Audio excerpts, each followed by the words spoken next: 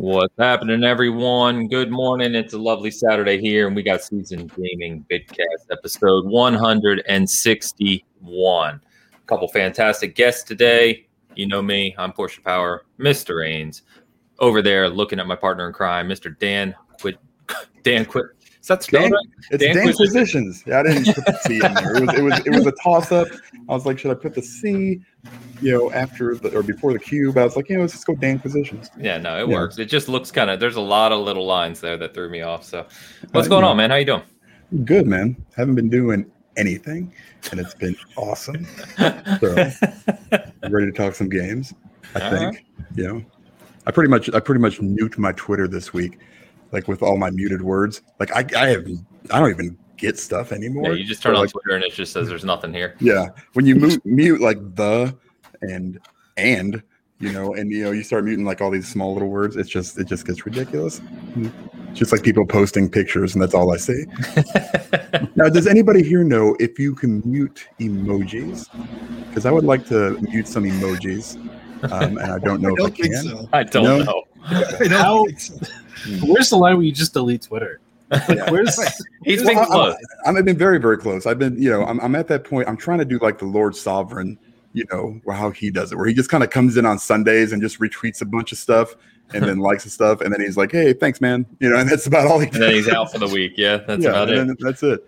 I'm quiet. Yeah. Notice me, senpai. That's what I'm that's the level I want to be at. But it's fine. It's nice to still talk to people every once in a while. You just gotta pick and choose. Well, that's what we're here for today. So right, that's why I'm here. Yeah, exactly. So we got a couple guests. Mr. Steve Esposito. You know him as Agitated Stove, senior contributor for Seasoned Gaming, and host as well of Copperpiece. How you doing, brother? Doing well. Thank you for having me again. Of course, always good to have you. And Mr. Pong Soul pulling the double header this morning, fresh off of a new episode of Living Split Screen. Actually, your partner in crime was here last week joining us. So you guys, thank you both for putting in the extra time, because I know that makes for a long morning. I've been there myself, but good to have you back, man. Yeah, no, I got freshened up. Thanks for having me back. I always love getting out of here. Got the vocal cords are all loose already, so we're ready to rock and roll. No problem doing this, man. So no, I just appreciate coming back. I love what you guys do over here. So it's always a great time. Thanks, man. So yeah, it's gonna be fun. Good morning, chat. Good to see everyone. Hope everyone's doing well this Saturday. So yeah, we've got some good topics this week. A lot of kind of rumors, news, things that are kind of forming up. So, but first, before we get to that kind of stuff, we're gonna talk Dead Space. We're gonna talk Kojima on Xbox. We're gonna talk a lot of PlayStation news this week, both good and curious. But before we do that, let's talk about what we're currently playing, guys. I personally am back on a Souls kick, and I'm just kind of punching myself in the face playing through those games again. I finished Demon Souls on PS5 this week. Absolutely incredible remake. One of the most gorgeous games I've ever played. I think from the games I've played, I would say that Ratchet and Gears 5 are probably literally the best looking games on console. I mean, they're just head and shoulders above nearly anything else. So that was cool. Now I'm on Dark Souls 2. Playing through that while I wait for Dark Souls 3, my third copy of it, to arrive today, actually, for PlayStation. I already have beat it on Xbox and PC. So, it's one of those things that's just kind of sucked me back in again, and that's mostly what I've been playing, other than some Halo 5. Getting the Halo blood flowing again, trying to get that competitive itch back. It's been an interesting mix of feeling good and getting some skills back, and simultaneously playing some high level guys and getting my ass kicked, which, that's Halo, right? So, but other than that, what you guys been up to, man? Anything good? Anything new? Who wants to go? I've basically been playing Scarlet Nexus. Okay. And that's it. A little bit of Hitman again. I always play that though, just to get. That's like every week. Yeah, that's every week, just because I need to get my. They have elusive targets. They've been releasing stuff like crazy, just little things here and there. So I kind of jump on there. Really short of that, I finished Metro. How's Scarlet? It's so weird. Like it's like the combat is, I would say, probably some of the best just unique I've played in any other game. But everything else really sucks. Like it's just these relationship building things where you've got several party members, you got to build the relationships, and each level of this relationship unlocks a new power or ability that they can use. I'm pretty sure I'm only like about halfway through, maybe a little bit more, which is weird because I thought I'd be flying through it. But then it's like, you get back every time you do a mission, you come back to your little hideout and then you've got to talk to people, and I don't know what's going on. You give them gifts, and you do these bond missions, which I don't really know if they really do anything. It's just basically them talking to each other, and it's every single stereotype you could probably find. You've got the guy who's like the roguish, I'm the best guy in the world, and then you've got the guy that's like always mad about everything. Then you get the little girl that's like super smart, but these people aren't like, they look like children, but they're like anywhere from 30 to 100 years old. I don't know how old they are because they take like, anti-aging medication or something. So I don't know exactly what's going on. Like I have the base story, but like all the relationship garbage, I'm just like, I'm so tired of this. I'm like tired of talking to you guys. So I'm just fast forwarding through, like, this is pointless. It just give me the next level to whatever the bond that I have with you is, so I can get that next power. And that's it. That's all I care about at this point. So it's not like you can avoid it then. No, you can't. Yeah, you can. You could just, but again, your party would be much weaker because of it. So I got you. Okay. But the combat is so good that I'm able to. Now I don't know how long this is going to last, but I'm able to keep going because I know, like, it's just so fluid and it's so well done, and the mechanics are just really, really tight, and you've got tons of powers to choose from, and they all work really well together. Using different party members' abilities, electric shock stuff. You can go invisible. You can get like something that makes you go really fast. Duplicating items. It's just but it's all super intuitive, which you don't find a lot. Like usually it's just button mashing for me and seeing what happens, and it usually ends poorly. But this one is actually good, and it actually takes a little bit of my skill, which is not much, in the long term. But it's really good. Like that part of it's really good. It's just it's basically two different games. One sucks, one's great.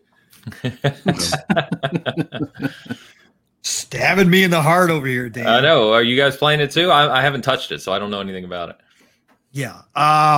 So this week has been an odd week for me, but I put in a lot of Scarlet Nexus last weekend, but I was so busy this weekend, and was getting home late from work. So I was sitting down. I was like, God, I can't hop into Scarlet Nexus. I can't sit here and simply play it for 40 minutes. That's just not going to work. I gotta have extended periods with it. Scarlet Nexus, though, for me, is slowly becoming my game of the year so far. As I work through it. So all the parts that Dan talked about as far as the combat goes, absolutely spot on. It is one of the most creative, most fun combat systems I've played around with in a long time. But me, as an old school JRPG guy, I love all the relationship building. I love the persona stuff. I love all of that aspects of it. So for me, the story itself started out really light, but as I've gotten into it, man, there's been some twists that I would have been like, wow, okay, here we go. Now I'm fully invested in all of this. This is really good stuff. And I'm talking to my brother from another Steel Rain too, because he's playing Yohida, the male version, and I'm playing Kasani first. So we're playing the opposite sides. Okay. And we've had some conversations about the different perspectives from the story, and it is like two completely different perspectives on that story. So it is going to, the replayability is definitely going to be a thing for me. But yeah, Scarlet Nexus is a fantastic game. I've racked my brain as I've been playing it, and I honestly probably believe it is the most gorgeous anime style game I've ever played as well. The hand-drawn look to the animation is ridiculous. When you look at the backgrounds and the details, it looks like they ripped it straight out of Akira or Ghost in a Shell. It is just absolutely unbelievable what they did with Unreal Engine 4 with this game. And I'm falling in love with it if you can't tell. So I think it's a great game. Hassan's there with you. He's been talking about it. Yeah, Bandai Namco has got something really good on here, and Tales of Arise that's coming out later this year looks also incredible. Yeah, so Tales has my interest. They really are doing something good over Bandai Namco. But as far as I was saying, this week has been really weird for me. Like I said, I didn't jump back into Scarlet Nexus just because I didn't have the time frame to do so. I'm going to this weekend, but so I actually went. I've been playing weird games. I'm a guy who jumps around all over the place, so you never know what you're going to get out of me. So I've been playing Mars Warlogs from the 360. Which was Spider's developer. They are the ones who did Technomancer and then, of course, Greedfall. Mars Warlogs actually is in the same world as Technomancer. So it's kind of like a prequel. So I going back, I got it on sale for $1.99 a few weeks ago. So I've been playing through that. Either you love Spiders and how they do their AA RPG style, or you don't. I enjoy them. So for me, it's kind of fun to go back. It's a 360 game. There ain't no doubt about it. I'm not going to try to sit here and say it's something great. But it's fun, and it's got a cool story, and some of the narration is really good in it. So I'm having fun with that. And then I actually went back. Thief. I actually jumped back into Thief. The reboot one? Yes. Yes. Yes. And I was kicking that around and having some fun with that again. I had played it on PS4, but I hadn't played it back on Xbox again. And I had it. Yeah. I got 200 games downloaded between my hard drives. So I was like, let's jump in here. This will be something I don't care about leaving after 45 minutes, an hour when I got to go to bed. So I jumped back into Thief. So yeah, I've been kind of crazy. And then the last one I did try out this week, I spent a couple hours with it, was Immortal Realms Vampire Wars, which is the strategy game that just dropped on Game Pass. If you like strategy style games, if you like vampires, definitely want to check out. Not a AAA game by any stretch of the imagination. It's got a little bit of card deck building to it as well. Really fun game, though. And the story's pretty cool so far. So enjoyed that a little bit as well. So, like I said, a weird week for me. You are obscure out there. Yeah, no doubt. No doubt. But, Chad, what's going on, guys? AKW, Vogel, Fat Boy, what's happening, guys? Masuko, good to see everyone. Thanks for coming out. Steve, what are you up to, man? I haven't talked to you about what you've been playing lately. I feel like I've been writing the review for Dark Alliance. Right. And, with the last couple of weeks of people discussing, like, you have to finish a game before you release the review, which makes sense, of course, I am struggling to finish Dark Alliance. Struggling. I'm writing the review. I'm doing my outlines. And then, I got to, page 4 of it. I'm messing around with it. And I realized, I'm like, this is not a game you have to finish to review. Everything you experience within the first hour just continues throughout the entire game. There is no oh wow moments. None of that stuff happens in that game. Yeah. So I am forcing myself to finish it before I hit the publish button on the review. Are you playing with friends, Steve? I'm playing by myself. I've played with my brothers for a little bit and a couple of friends here or there, where it's fun when you're playing with other people, but that's it. That's it. There's nothing else crazy about it. I'm a huge D&D nerd, and every time I'm experiencing something in the game, I'm like, that's not right. That's not right. I'm I'm nitpicking things, and the worst part about it is the combat's awful, but fun. The loot is kind of bland, but awesome looking. Correct. Correct. It's just fun. It's one of those games. I agree. Yeah. I'm glad it's $40. If it was $60-$70, man, it would be a hard pass. But other than that, it's not good, but it's good. It's okay, not good, I guess. But yeah, I'm just having a hard time trying to stick with it and stay motivated with it, so I can just finish this damn review because it's almost done. I just gotta hit the last boss and just delete it off the hard drive for good. So, and the other thing I've been playing, World of Warcraft released patch 9.1, which it's been the longest span between an expansion and follow-up content. So this is kind of big. It's important to the franchise because I think that this is really going to determine the player base of World of Warcraft going forward, as we've seen a lot of streamers and a lot of people, big names that influence players in the game, going over to Final Fantasy XIV. Yeah. So, which is now the biggest MMO in the world. Yes. Yes. So this patch. There's a lot going on. So I'm playing a little bit of catch up from before because I lost interest. So I'm trying to see if I can regain my interest in my sub time because it's up at the end of this month. Okay. And if I can't make enough progress in this where I feel like it's valuable and it's useful, I'm done with Blizzard till the next time they do something good, which in this case, it might be a while. It's Diablo. Diablo. Yeah. I'm very interested in Diablo. I'll buy that, but it's not on the same level as World of Warcraft is.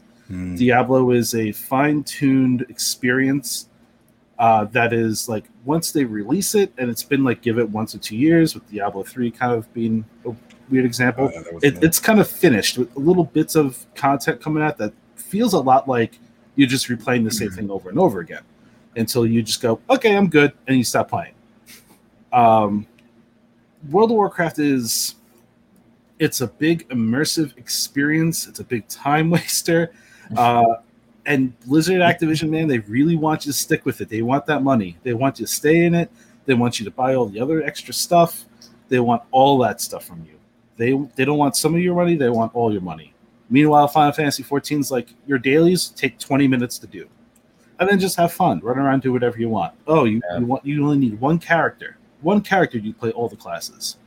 Hey, if you're not that good, there's a little thing that pops up in your name to show people that you're new to the game. The raids are not as time-consuming as they are in World of Warcraft. The player base seems to be ultimately a little bit more friendlier than World of Warcraft, as in I was tanking and I didn't get kicked when I said, I don't know what I'm doing. It's a much different experience in Final Fantasy 14 and compared to WoW. And I'm really interested in how this is going to go because we do have a new expansion for 14 coming out. So, like I said, they just had the PS5 upgrade too. Yeah. So this is going to be interesting to see what happens between the two. I mean, it's funny because I remember the years working at GameStop and seeing all the marketing for all these games, the WoW killer. And who would have known that it's going to be WoW that kills itself? That's been it. That's all I've been playing. Okay, fair enough. Yeah, it's I don't know, man. It's seeing that WoW continues to dip, and Final Fantasy 14 is seemingly just continuing to go the other direction is really interesting. I know. God damn, I forget his name now. Someone on Twitter I follow is always talking about Final Fantasy 14 and how good it is. I've always wanted to dive in. I get scared of the time commitment with MMOs, man. That's just a scary prospect. 14 isn't as, I mean, they fixed a lot of the grinding issues in the game. Okay. So like before when I played it, when it was a Realm Reborn, it was a slog. Okay. And even amongst the fan base, a Realm Reborn is the worst content of the game. So they changed it. So now you can just kind of follow the main quest line and just kind of shoot through everything, which is really cool. And then once you get to Heaven's Sword, which is the first expansion, you can just take it from there. You buy the expansions as you go along. There's new classes, and each class has a storyline too. So everything is very unique. It's all story based. One YouTuber, I can't remember his name, he said that World of Warcraft is like an MMO RPG. Final Fantasy is an RPG MMO.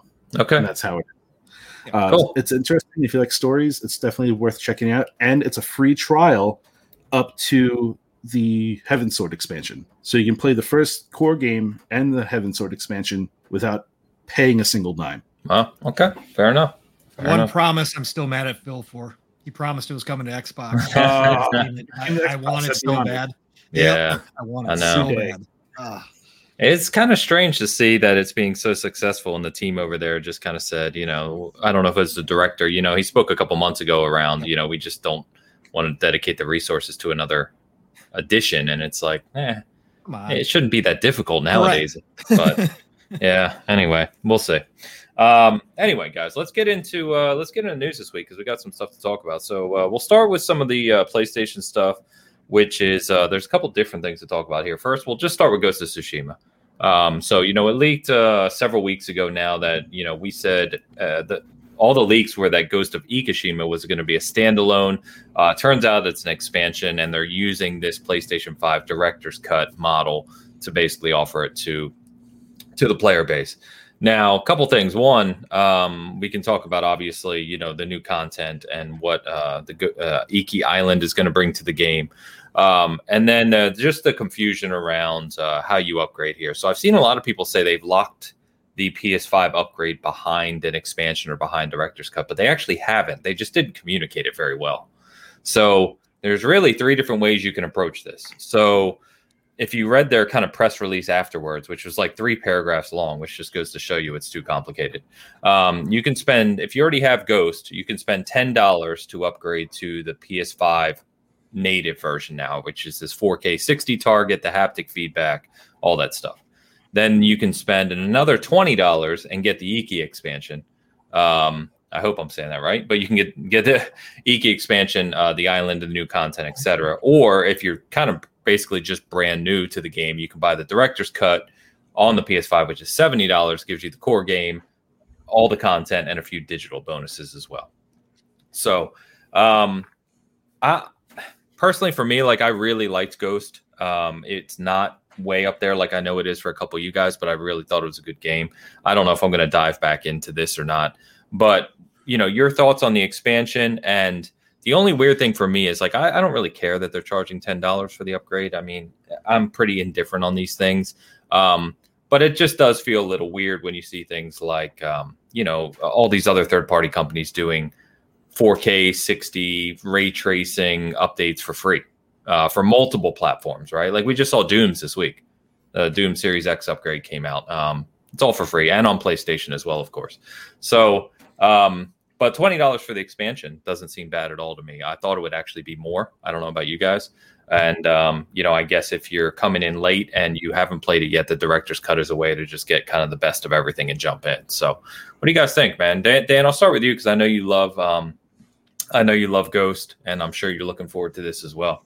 Yeah, it doesn't. I mean, I'm not going to sit here and complain and tell you that, it's a bad deal.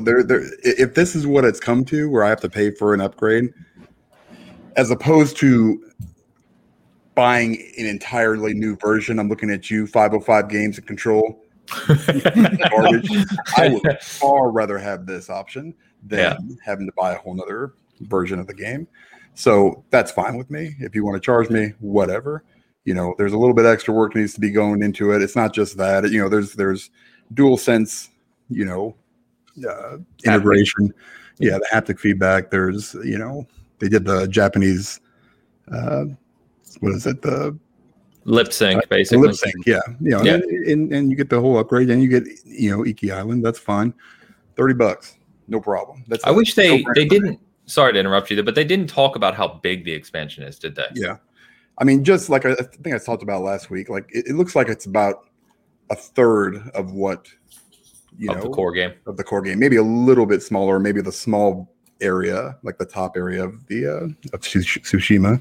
Okay. So, I mean, just from this is me going on Google Maps and looking at what Iki Island is. So I'm just if it's based on that, that's Google what Maps. I'm going with. Right? Yeah, Google Maps or Google Earth. Look under it. It looks about like a third of the size, maybe a fourth of the size of the main island. So that's fine. It's. I was gonna play through this again. Actually, I was. I was probably kind of early because it was one of my favorite games of the year. And so this is going to be a no-brainer for me. I don't care about the extra money or whatever. I wish they'd make it a little bit more succinct. But this is the route they chose. And at this point, it's not like this is the first time this has happened. It's happened before with several other games. So fine, whatever. I'm just not going to sit here and get bent out of shape over a little bit of, extra money that I have to pay. Not a big deal. I know you won't because you buy 8 copies of it anyway. Right. So. It's like, why do we care about if you are personally upset and this affects you, fine. Don't sit here and tell me that, I'm worried about the guy across the street that has to pay an extra $10 so he can upgrade to his PS5. Go fuck yourself. I don't give a shit about that, dude. I care about me. And that's all that I've ever cared about. And everybody else should also care about you. Don't worry about what guy over here is doing or girl over here is doing. It doesn't matter because you're going to sleep at night just fine with the PS5 upgrade or not. It doesn't matter. All it is a point for people to voice their opinions and get upset and use it for some kind of ammunition for some stupid thing on Twitter. So that's what it basically boils down to. If this is the way Sony's going to do it, fine. If I didn't like the game, I wouldn't buy it. It's that simple. I mean, nobody has to buy it, so shut up. That's what I'm saying. You don't get it. It's anti-consumerist. I can give a shit less about every other consumer except for me. Like, if it affected me personally, where I was like, if I didn't have $10, sitting around, then that's my problem. I got to deal with it, but I really don't care. It just drives me crazy. Yeah, Like, that's the funny thing about this is that this game is not stirring up as much of a controversy as it was with other titles. Right. Like, I don't know if you guys, I haven't seen anything on my Twitter feed about it, and I don't have words muted really. Yeah. So, I mean, personally, I'm on Dan's side about this. I love the game. It was really good. Yeah, sure, I'll throw more money at it for more content. That's a no-brainer. I'm not expecting it for free. I don't think anyone should. And I think there's a lot of people who are fighting and being like, oh, it should be free or all this stuff, and using other people as an example just to make themselves look better to other people. That's what it is, man. It's all about the clout. Yep. Just grandstanding bullshit. That's what it is, basically. I don't even care. My grandfather didn't die for this country for Ghost of get the hell out of here, man. that should be $20 more. Yeah. I don't care. It doesn't bother me one bit at all. The only counterpoint to what you guys are saying is that there are other companies doing this and more for free. That's it. Yeah. What? But and not saying that Sony has to do that. They're obviously chosen the path of making people pay for upgrades in the $70 game round. And that, to Dan's point, that is what it is. If you don't like it, you don't have to buy it. It doesn't really. We're not going to change that. That ship has sailed. So, Pong, what do you think, man? Well, again, I don't own a PS5. I sold my PS4 before Ghost of Tsushima came out. It was definitely a game I'm interested in when I pick up a PS5. That would be one of the first games I do play on it because it is definitely right up my alley. But just from a business standpoint, take a step back. I'm never going to defend a company raising prices when I don't believe they have to. At the end of the day, does it matter to me personally? No. Dan, Steve, yourself, you guys are all right. To me personally, it doesn't matter. And also it doesn't, nobody's going to stop buying these games. That hasn't happened yet. That's why we see Nintendo doing what they do. Nobody stopped buying their old games for, full price. It doesn't matter. Really, though, what it comes down to here, and I know that some people are trying to use this stuff for clout, and they try to use this stuff for the console war BS, right? We know this. But at the end of the day, if you just want to look at it from a business standpoint, taking a step back, and looking at it, it is a different type of strategy. You're seeing two companies, with two different models now. Xbox has now moved themselves over to the Game Pass subscription-based formula, whereas Sony is still stuck in the old console-based sales game, right? And so we're seeing that division now widen. And we knew this was going to happen until Sony figures out which way they're going to go or how they're going to do, their future, when it comes to a service-based, platform of some kind. It's not going to be one for one with Game Pass. I think we all know that can't happen. But whatever it is, until they make that move, we see them in the old way. Now, Nintendo's been doing it forever. So Sony is now closer to Nintendo than ever when it comes to this model. And we see them pushing that boundary a little bit. They know they can get away with it for right now. Right. They've got the mind share for the most part worldwide. They're still the market leader. They are what they are. Their consumers, their customers will defend what Sony does for the time being. We've seen it already. They didn't, the $70 thing didn't even go anywhere. People tried to start fires and it died right away because nobody cared. Everybody said, no, I'm willing to pay $70 for Sony quality. Sony knows they can do this. Jim Ryan knows that he can get away with getting this $10 next gen tax, whatever you want to call it, for right now. And he's going to do it because that's why he's in the position he's in. Sony needs every little bit of money they can get, especially with the lack of consoles out in the wild due to the chip shortage, which they could not have prepared for, due to the scalpers, which are holding X% of those consoles from being out there. They need to make sure that they're grabbing and obviously taking advantage of every single software sale that they can get. And they're doing that. And so, again, I'm not going to defend it. I think it's wrong. From the standpoint of a $10 next gen tax. I don't like it when, Activision does it. I don't like it when EA does it. I think it's stupid, especially when PCs don't get that. I mean, you don't have to pay extra because you're running a 3080 or a 3090, right? You're not paying extra, even though you can run better quality. And so I don't like it on the consoles, but I understand that's what we deal with as a console user base, as a closed system user base. We get that. Sometimes we get shafted. So it is what it is. But I just think, honestly, from this standpoint, from a business standpoint, it makes sense why Sony's doing it. They're going to do what they do, and their base is going to eat it up. I don't have a problem with the price point. Initially when I heard about this expansion, I thought they were going to do the Miles Morales route, and I thought it was going to be a standalone, and I thought they were going to try to charge $50, $60. Yeah. And then I was going to be like, whoa. No, we can't do that. Now that they included it, if you take out the $10 upgrade fee, you're looking at $20. It's a fair price point. I have zero issue with that in any way, shape, or form. So yeah, $20 for an expansion is definitely fine. Yeah. I think everyone's good with that. So let me get this super chat I missed from Joey King. Always a big supporter. Just wanted to show my support, and I really appreciate what you guys do. Love the content. Joe, thanks, brother. Really appreciate the support. Yeah, man.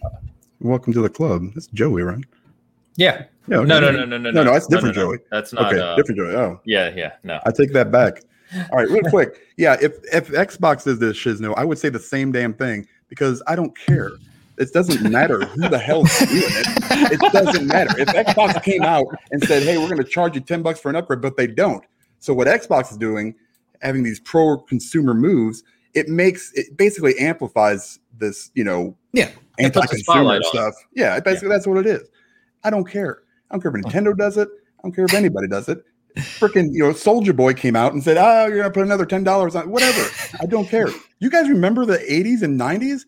Yeah. How much we were paying for freaking games back then? Yeah. They were $90. Right. This is cheaper. So this is what I don't understand. If you guys want to get so bent out of shape, go back 20, 30 years and remember that this is good.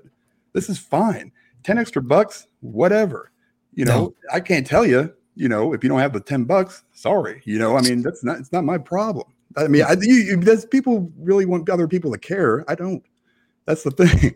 These guys are going to do what they have to do to make money. That's what their business is. Right. If that's what they need to do. That's exactly what we've seen too, Dan. Right. And that's what we've seen through social media. Again, people try to start this war, and then most of the time it fizzles out now because the other side is just like, nah, whatever, I'll just pay it. I don't care. It doesn't, like you said, for the most people, it doesn't matter. It's interesting from a chess move point of view when you're looking at strategies. Sony does have to be careful because with their model right now and with Xbox's model, it's a death by 1,000 cuts at some point as people start comparing the two, because even if, Sony just continues to do what they do, Game Pass and what they're offering and with backwards compatibility and everything that's gone into all the work that they've done, eventually it's going to reach the masses and the casual people that are shopping for these next gen systems once they're available. When they start looking at the comparisons, it's eventually going to reach that level where people start going, wow, what is Sony doing? I got to pay all this extra money all the time.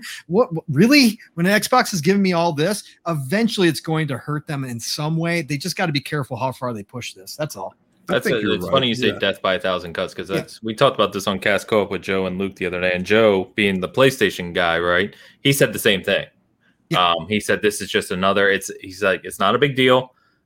He doesn't agree with it, but also he doesn't really care. Yeah. But he said the same thing. He actually used that phrase, death to 1,000 cuts. He said it just feels like Sony, it's all these little things, right? They just keep pushing. And eventually there will be parts of the fan base. And even he, as a Sony guy, is questioning it. Like, what are they doing here? So many other companies aren't going this route. Right. I'm really glad you got me on the speculative episode of the podcast because boy, I got some fun hot theories, man. we're staying on this way longer than I expected. Yeah, I mean, it's wild up, boys. Yeah, when you do take a look at like what Sony and Microsoft are doing, even the bad games on Game Pass is still a good thing because Microsoft and other people just turn around and go, now think about this. You could have spent $70 on that and not get a refund. Dark Alliance is a perfect example. Yeah. Mhm. Outriders. Yeah, Outriders. Yeah, perfect example. Yeah, I mean, that's a great thing, right? Like, I mean, like being able to have Game Pass, takes care of, and once they start getting these big third-party games on a more consistent basis, and then they mix that in with their first-party games, it's going to be, we've talked about this 100 times, it's going to become indispensable. Regardless if you own an Xbox, it's going to be on your phone, it's going to be on your PC, it's going to be on your tablet, wherever you want to play, and that's what they have going for them, and it all looks amazing. But when you put in, I'm going to charge you an extra $10 sitting right next to this, it amplifies that so much when in reality, it's not that big of a deal. That's the point. That's the point. Exactly. Sony's trying to normalize the whole practice before Xbox is able to really start delivering on the checks and they sent out to all these developers. Because it's going to happen in a blink of an eye. After Halo Infinite, we're going to start seeing those games coming out. And it's going to be rapid fire. I think they said like a year and a half ago, they want one major title every month. Mm-hmm. And Sony needs to kind of set their game in motion first before Microsoft starts really upping that ante. And I think that Halo Infinite is the perfect start. I think right now, with not a lot of people to get their hands on the consoles, wonderful that it didn't come out when it did. Because now you're giving people a lot of time to catch up on grabbing the consoles. They're reading a lot of the news. The anticipation's building up. There's people going, why would I? Like, there's people really thinking about where their hard-earned money is going. A lot of people can assess the situation before diving into if they're like some people where they can only buy one console. So with more news coming out with Sony being like, oh, we have to nickel and dime you for all these different things, and Microsoft's kind of holding the door open and going, oh wait, there's more once you get inside. That's gonna really that's when things are going to explode, and I might delete Twitter. Yeah, it's gonna be gone. And that's the thing with Microsoft. They've got so many other different revenue streams. It's not like Sony's bringing in stuff from Windows and everything else that they've got their hands in. So they can pull that stuff off. I mean, gaming is the biggest one, for Sony. We've talked about that before. It's just that's just how it is. So they have to do this kind of stuff, to a certain extent. Now if they come out and they say, okay, well, games are going to be double on our system. Well, yeah, people are going to be like, get the hell out of here. That's ridiculous. Maybe. Yeah. So I mean, you can take these risks, which I think Xbox did with Game Pass initially. That's what I was like, man, it's a risky move. Getting into a like a Netflix model thing where, that company just started, becoming profitable. So it's just like, they can make those moves and be able to make mistakes. They didn't. I think Game Pass is, outstanding, but I think that, Sony has to be a lot more careful and play, those kind of, it's just a different business model. We've said that 100 times. Yeah. That's why we have Jim Ryan and not Sean Layden, right? Yeah. That's exactly why Jim Ryan's there and Sean Layden's gone. Sean Layden was the guy who was the customer and the gamer and the guy who would do anything, keep Japan studios open, didn't care. And now you got Jim Ryan coming in who's trimming the fat, making sure the numbers are all correct and making sure they're showing that profit they need to, because they have to. It's PlayStation and insurance. That's Sony's main game right now. So you have to have the profit. That's why Jim's there. Yeah, and Kev, what's up, Kev? He said, you're either going to buy it or not. Whether it pays off in the long run for Sony, that's to be seen. And that's kind of the key is, again, the whole death of 1,000 cuts is, they're optimizing profit streams right now and that bottom line right now. Does this hurt them in the long run? We don't know. We're all, again, it's speculation at this point. But people do notice. Chet, you came in a little late, man, because I said the same thing as well about Doom Eternal. Same point is that, we just got the Doom Eternal upgrade this week, which is really extensive for free. And that's third party and on all platforms. And I think, Paul, you call it out too. One of the things that a lot of people reference in this conversation is PC. It's like you're developing games for PC. You're already doing this. It's not like, and I know Fonz preaches this all the time, is that you're not having to do any extra work here. You're already doing this.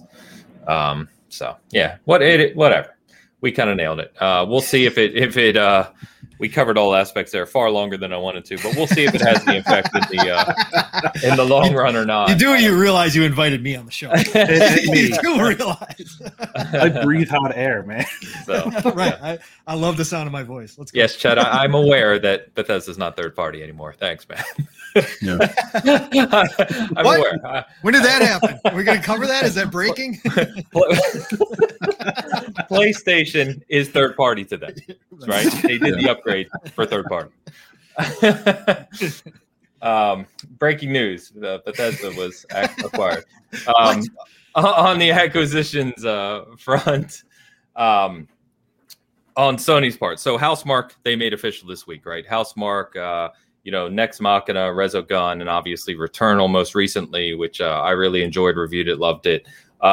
They were already pretty much like a second party for PlayStation, but they kind of put a ring on it this week, which personally I think is a fantastic addition to PlayStation Studios. They're a talented studio. They've been growing for the past few years. The Returnal team, if I understand correctly, was just under about 100 people, whereas they used to be about 30 or 40. So they've continued to grow. And now you just have to imagine that with PlayStation first party support officially, they'll get even more resources and, capabilities, engine tech sharing, etc. So knowing what they did with Returnal and how optimized and just excellently executed that game was, I don't know why I phrased it that way.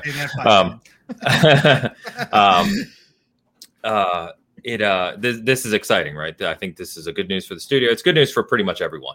It's also one of those ones that really doesn't feel like it has a huge impact on the industry because they were already making games for PlayStation, right? It just feels like a natural fit. I think the other thing, and I'll kind of tie these two together, is the Nixxes acquisition. So Nixxes was more of a support studio. They've been around for a long time, over 20 years, but they're more of a support studio out of the Netherlands. And they have more technical knowledge around PC porting, which they've done on several occasions for different developers over the years. So, I know many people have already talked about this, but this just signals to kind of us and everyone paying attention to this that PlayStation is obviously putting more effort and time and money into porting their games to PC, which we already began seeing. But I think that's going to ramp up, right? We've been talking about how that timeline is not going to be 3 years post-release anymore. As they kind of optimize this process, get more talent to do it, you're going to start to see the first-party PlayStation games hit PC far sooner than you used to. Yeah, man. Great, because I was waiting for 4 years before I could play Days Gone on my PC. You didn't need to wait to play that, man. Every time I look at the game, I'm like, no. Yeah, I mean, this is great. I mean, I guess. I mean, I don't play Housemarque games, so because I suck. But whatever. I mean, I'm just tired of acquisitions. That's mostly what's going on here. Like it's the word is just thrown around. Way it too just much drives now. me crazy. Like whatever. Okay, Sony bought these guys. Fantastic. Maybe we'll start seeing, with Nixxes. Is that how you say it? Yeah. Nixxes, maybe we'll start seeing the PC ports sooner. I don't know. In time. Right. Like tomorrow, right. Yeah. And that's the same thing, I said about the Xbox studios. Now it's just, what are you going to produce? That's what I want to see. It's the final product. It's not all this other garbage. It's, now given, you have all these resources now, right? Like the same thing I said about compulsion games. I want to see what you can do with all these resources and, and basically free reign to whatever extent that they give it to you. So that's what I want to see. It's always the final product. Like all the stuff in between doesn't matter. Chad said we need to talk about next gen console acquisitions because people still can't get them. So these are pretty straightforward. I know we've talked about these. What do you guys think about the Blue Point slip up by Sony Japan Studio? They announced this Housemarque acquisition. Sony Japan official Twitter account put out that they'd acquired Blue Point, which has been a long rumored thing that's been coming for PlayStation, but nothing definitive. They quickly took it down. And then Blue Point on their official account said, we are a, privately funded, fully independent studio to basically dismiss any of these. But this seems weird to me, guys. I don't see how an official PlayStation account creates an asset with the Blue Point logo and then publishes it if there's nothing going on here. That just seems odd to me. They just Yeah, made it that's for really fun. We made it for fun. Yeah, right. Yeah, we just, you know, It was like a what if bored. thing, right? I'm sure they got a rock star in there somewhere too, as well, right? It's just what if? yeah, they just threw the wrong one up. Right. But I mean, I don't Blue even know how Point that is like a happens. perfect fit as well. You know what I mean? I mean, they already make they're the best remake studio in the world, and they make incredible remakes for PlayStation already. It just seems like a perfect fit. Mhm. I mean, Well, what have studio, they they've done? been- Like Go ahead, Dan. they've done like Shadow of the Colossus, Demon Souls. Yep. What else do they do? The Uncharted stuff. Is that right? The Uncharted stuff. Didn't they do like the? The collection. Oh, they did Gravity Rush. That's basically all they do is like kind of the ports, right? Yeah. All right, all yeah. it is. Whatever. Yeah. I mean, yeah. Let's see what you're porting next. You know, Well, the prevailing rumor? rumor at the moment is they're doing Metal Gear Solid, but fantastic. we haven't seen any evidence of that yet. Yeah. So, And Dan, they were responsible for the Nathan Drake collection. Yes. Okay. Yeah. there you go. There you go. Okay. I mean, Demon Souls is. I said I just finished it this week. That remake is. It's hard to even describe how good that is. Like it's phenomenal the work they do. The fact that a remake on PS5 is one of, if not the best looking console games out there, is just incredible. So, yeah. Woohoo. All right, what do you guys think, man? Tell me. You think Blue Point's in the process of acquisition? Oh yeah. Yeah, for sure. It's another one they've been dating forever. They got kids together. There's no reason not to put a ring on it, at this point. It just makes a lot of sense. Like you said, it's not like it's not an industry shaking kind of deal like a ZeniMax or something else where, they've been working with PlayStation for so long. It's a natural fit. And again, it's funny. I always kind of laugh now that we've seen these acquisitions go through because, Sony has had some interviews where they kind of, some people thought they were throwing shade at Microsoft saying, hey, we just don't throw money around and all this kind of stuff. But if you listen to like Herman Hulst's quotes and you listen to Phil's quotes about acquisitions, they're much aligned with each other as far as what they look for. Microsoft isn't just willy-nilly buying studios just to buy a studio. No. The whole ZeniMax deal was, over a decade in the making with the partnership that they had with those guys over there. It was, that's something they both look for when they go in to try to find. They want to make sure that it's going to be a good fit for their family, period. They want to make sure they have a relationship that will bond together, that they can just kind of absorb with little to no issue whatsoever, right? They don't want a whole lot of time where they're trying to get to know each other, right? You just want to kind of meld in and keep going with what they're doing. And both Xbox and Sony are looking at that. And you can see that. Blue Point would be another one. They just fold them right in. Let them continue to do what they do. Sony has a gigantic backlog of great IP, older IP sitting there that they could churn out with Blue Point, and people would be happy. It would sell. So they've got such a huge catalog that they could just update, bring up to date, remaster, whatever you want to call it, and people would buy it. It would be a constant form of content that they could put out on a regular basis with Blue Point. So I think it makes perfect sense, and I'm sure it's only a matter of time at this point. Yeah, I have to think so as well. And real quick, let me get to the super chat from Mo. Happy Saturday, boys. Hope you have a wonderful rest of the show. Cheers to you and everyone watching. Thanks, brother. Appreciate that. Realize I missed it. Sorry about that. 100%. I mean, that's a great point, Pong, in that they do have a whole history of IPs. People keep mentioning Siphon Filter here and there. Things like that are just sitting out there waiting. Got so much. Dax and Jackster, Sly Cooper. I mean, you just go down the list. I mean, the things they could do. Yeah, Jack and Daxter, I would love to see that come back. Such a great franchise. That's a Naughty Dog, too. Yep. Mm-hmm.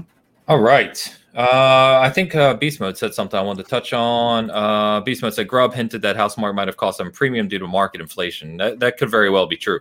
And I mean, the market evaluation of Bethesda was not $7 billion. It was far lower than that. So it's just, it's the nature of the industry, right? They're investments, right? So I mean, that's what you're looking for.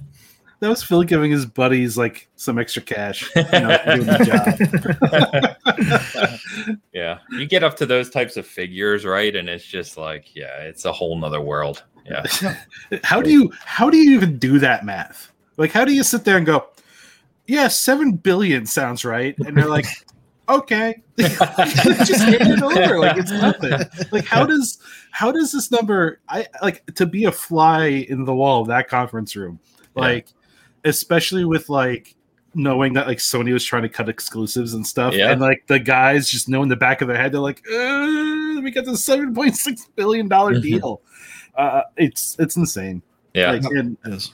Well, you touched on it there. That could possibly be part of the kind of increase in the valuation of Bethesda in terms of Microsoft's mind too. Is exactly that, right? Sony could have been offering however much to make Starfield exclusive, which is what we've kind of heard on the underlying thing. And Microsoft might have come in and just said, domino, and just threw the extra billion or whatever it is at them to say, not only are we, we're taking the whole company and throwing that deal out the window too.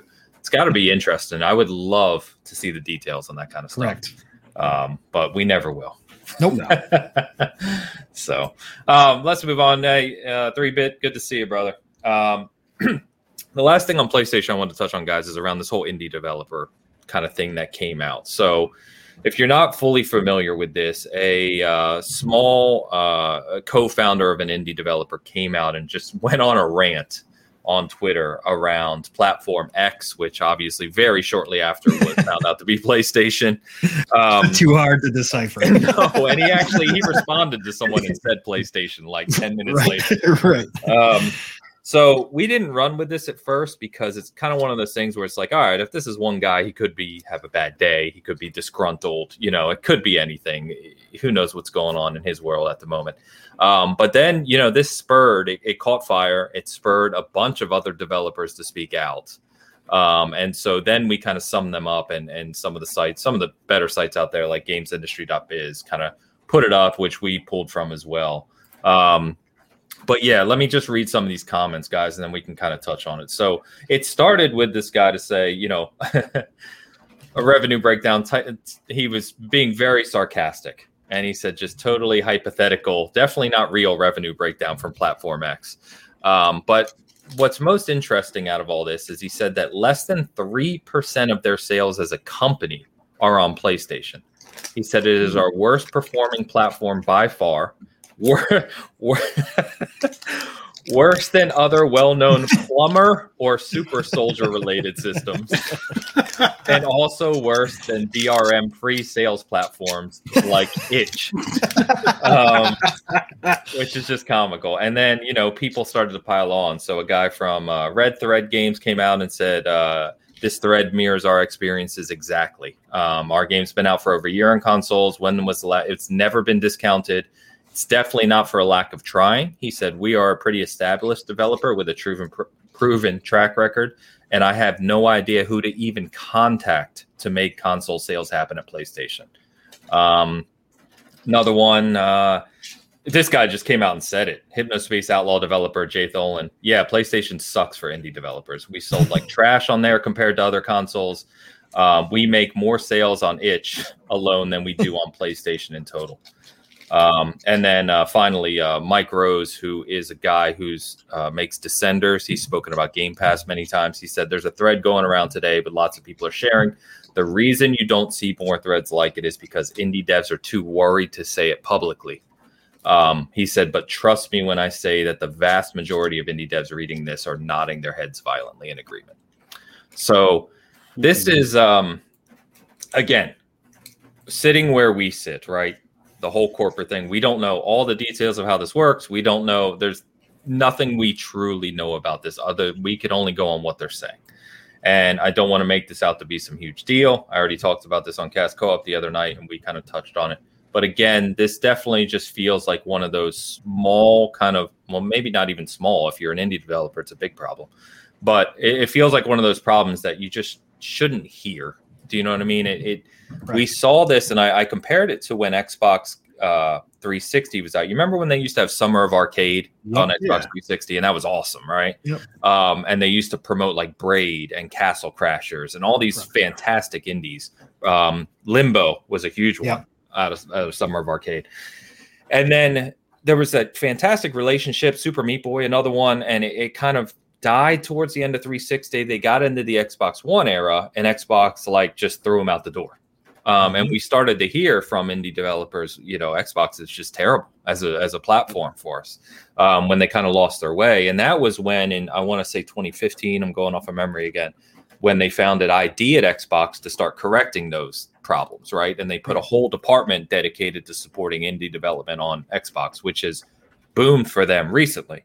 It feels like PlayStation's done the same thing, because PlayStation was the home for indies for a long time, and indie developers cherish being on PlayStation.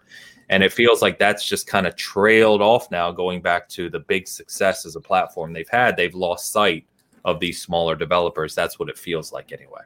So again, just get your thoughts here, guys. Obviously, like I said, there is something here. Don't know how serious it is, how widespread it is. But it just feels like, you hope that PlayStation's now kind of paying attention, and someone's kind of moving to offer better support for these smaller companies. Yeah, I've said it before, and I'll say it for the thousandth time. This is the year of the indie dev. Like, I don't care what you think, what you play, what AAA experience you like.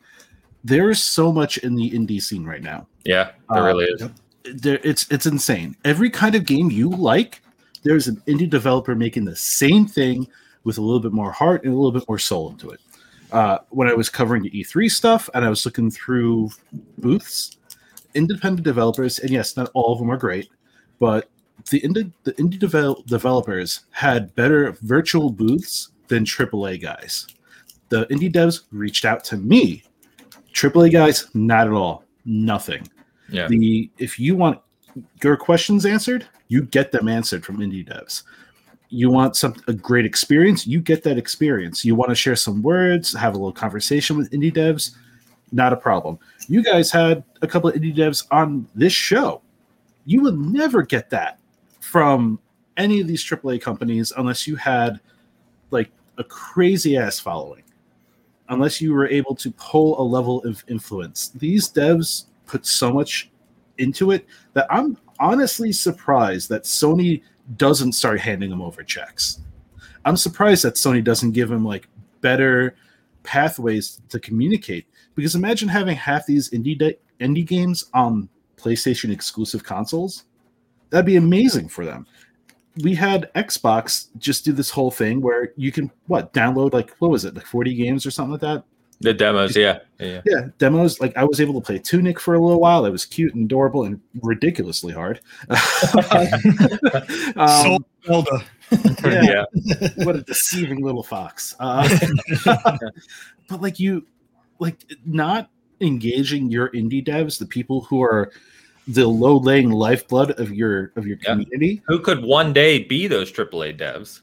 Exactly. Well, like that's where it all starts. It all starts under the AAA stuff, especially with like the more AAA games come out with issues. How many times did Ratchet and Clank crash on you? Told half. Yeah, I thought it broke my PS5. Like my PS5 almost died from. I don't want to get into it. It crashed. And we didn't hear about that much. That's the crazy part. I'm not trying to take us off topic, but it's really weird. Nobody was talking about the crashes in Ratchet. Yeah, it killed me. It actually made it so my DualSense didn't work. Ooh. Like that's how weird the crash got. I had to manually reboot and do the whole rebuild. And then when it finally did all that, my DualSense wouldn't work. It wouldn't connect at all. Even plugged it in, still wouldn't work. So yeah, anyway, that's a whole nother topic. So why not fuel that indie team? Like in a lot of professions, no matter where you are, you're going to have to pass the torch one day. Yeah. When you have no one to pass it to, what's going to happen to your company? Yeah, it's fair. It's fair. It does seem very, very strange. And Beast Mode, another good point here, man. Strange part is Chris Charla. So if you don't know Chris Charla, he is head of ID at Xbox. A huge, outspoken guy for supporting indie developers. Was on the Xbox Live Arcade team. They lost their way during the Don Matrick years. Exact point, right? Leadership matters. I worked for Microsoft during that time too.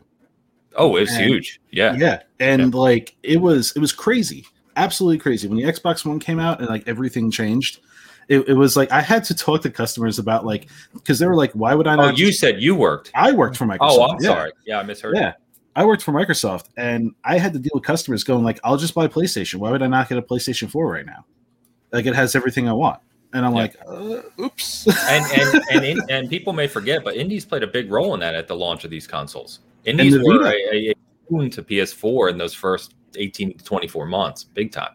Yeah. Resogun, funny enough, being one of them from Housemarque. Right. Mm-hmm. Which, again, perfect example, right? It's exactly what you're speaking to. Small game, $20 game, if I'm going off of memory. I could be wrong. But small studio at the time, less than 20 people. Now look at them, right? 100-person studio, making Returnal, celebrated game this year, and continuing to grow, and now acquired as a first-party studio. Correct. Yep. Exactly. And it's kind of interesting. You'd like to see when this started to change, because like we were just talking about the PS4 era, they were known as the indie-friendly machine because Microsoft had lost their way, right? Xbox was no longer doing it. And so it'd be interesting to see when devs started noticing this change, how long ago they started having these issues with the support teams over at Sony, and if it was part of another cost saving move internally that nobody really realized, or if this was a gradual shift that happened. Just to piggyback off what Steve was saying, is talking about how important indie devs are going to be and what they mean right now.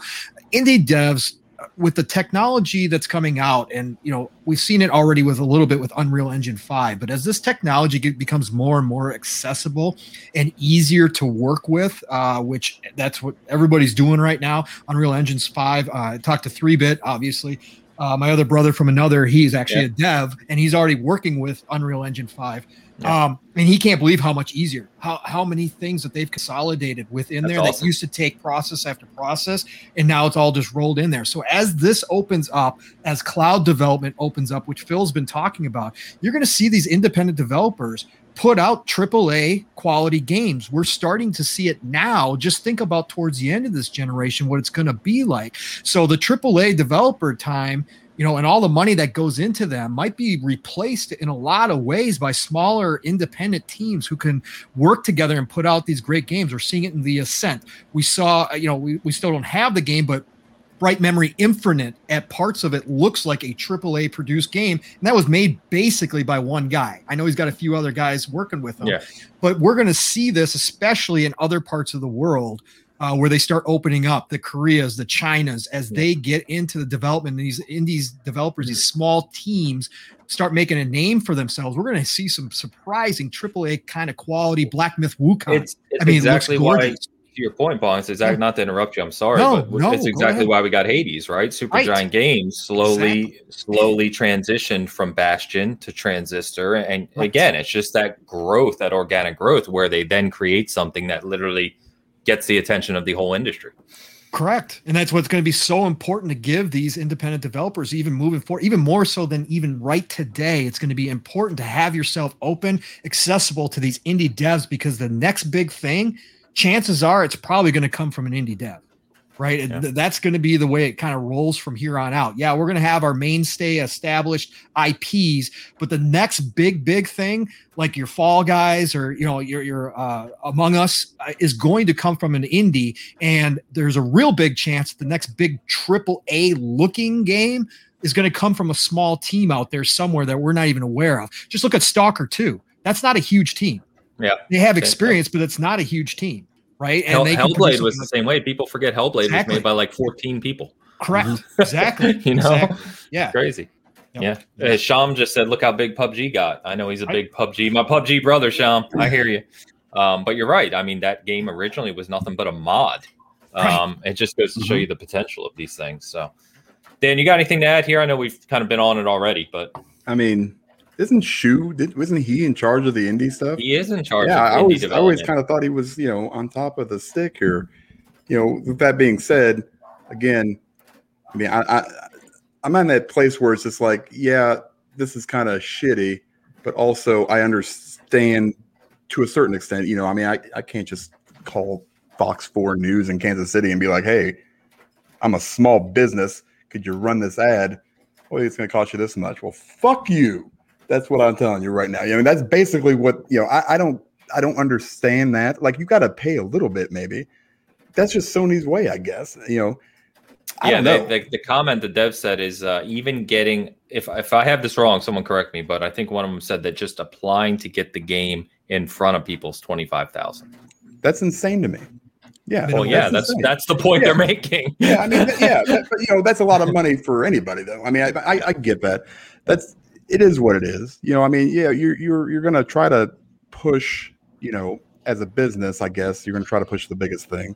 You know, but it's the same people that get mad about having to pay 10 extra fucking dollars for a PS5 upgrade. You know, but but we gotta stand with these devs. But fuck you, dev, for having to pay 10 extra dollars. You know, I mean, I don't understand. You know, pick a side and just, you know, or stick with it, or just don't pick a side and just be the same. You know, it drives me crazy. You know, it's the same crap. You gonna be okay over there? I'm fiery today. I know, and you're not making sense half the time, but I'm letting you roll with it. That makes total sense. If you're going to sit here and not pay, if you don't want to pay and yell at, you know, this developer because you're paying extra money, you know, and you automatically go to Sony. I mean, this is, you know, sucker punch, right? You know, and you're like, oh, why do I have to pay this extra money for this extra content? You know, you're garbage. And then come back and be like, these devs are getting treated like shit. You know, they have to pay all this money. Well, yeah, no shit. So, I mean, somewhere in the middle, there's a spot where everybody's happy, right? I don't know where that is. It's probably not going to happen in my lifetime, you know. But, you know, again, I don't know. I'm sorry. You know, it's just one of those things where I think, I don't know. I think there's nuance there between those two things. You're talking about a first party. Yes, you know, $1 billion studio versus okay. Let's say husband and wife says that, right? You know, who are trying to launch their first game. Well, that's fine. I mean, is it Sony's responsibility? Yes. How? Yes. Of course it is. Games on their platform. It's their platform, right? But what do they have to? I mean, why do they care? If a game's why does Sony care if Indie? We just covered that for 10 minutes. Wait a second. Why? Here's the thing. If they want the extra money, right? You know, they want. This is gonna. I'm gonna have to, you have to pay $25,000 to get the whole thing started, right?